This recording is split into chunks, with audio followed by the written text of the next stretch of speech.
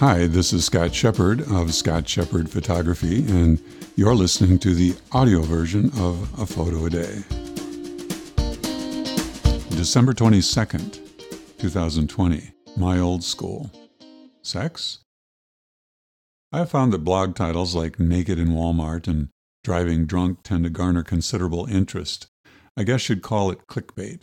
Thus, as an experiment, I have put sex in the title of this post, knowing that the subject, an old building on the campus of the University of South Dakota, is likely to have very limited interest. So if you're looking for sex, read on. But first, this is a photo of East Hall, and, as if you'd be interested, I spent more class time in this building than I did in any other.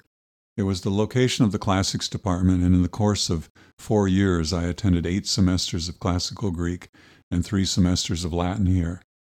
Also throw in Greek art and archaeology, Roman art and archaeology, classical mythology, and who knows what else. Phew, who has time for sex when you're wrapped up in the likes of Homer and Aeschylus? Besides the classics, it occurs to me that I also took a course in Old English in East Hall. What? Vi gardenia in giardagum theokeninga thrim gefrunan hutha ethelingus ellen fremedon.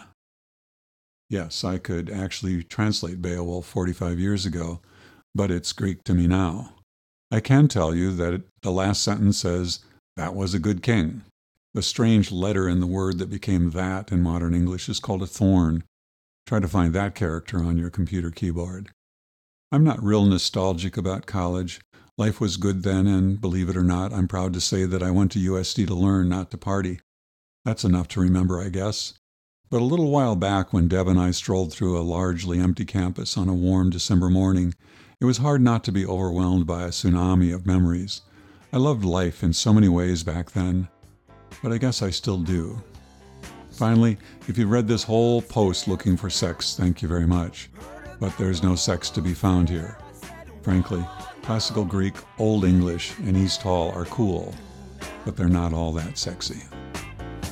I'm excited to tell you that A Photo a Day will soon be a podcast complete with photo available on iTunes podcasts and other apps.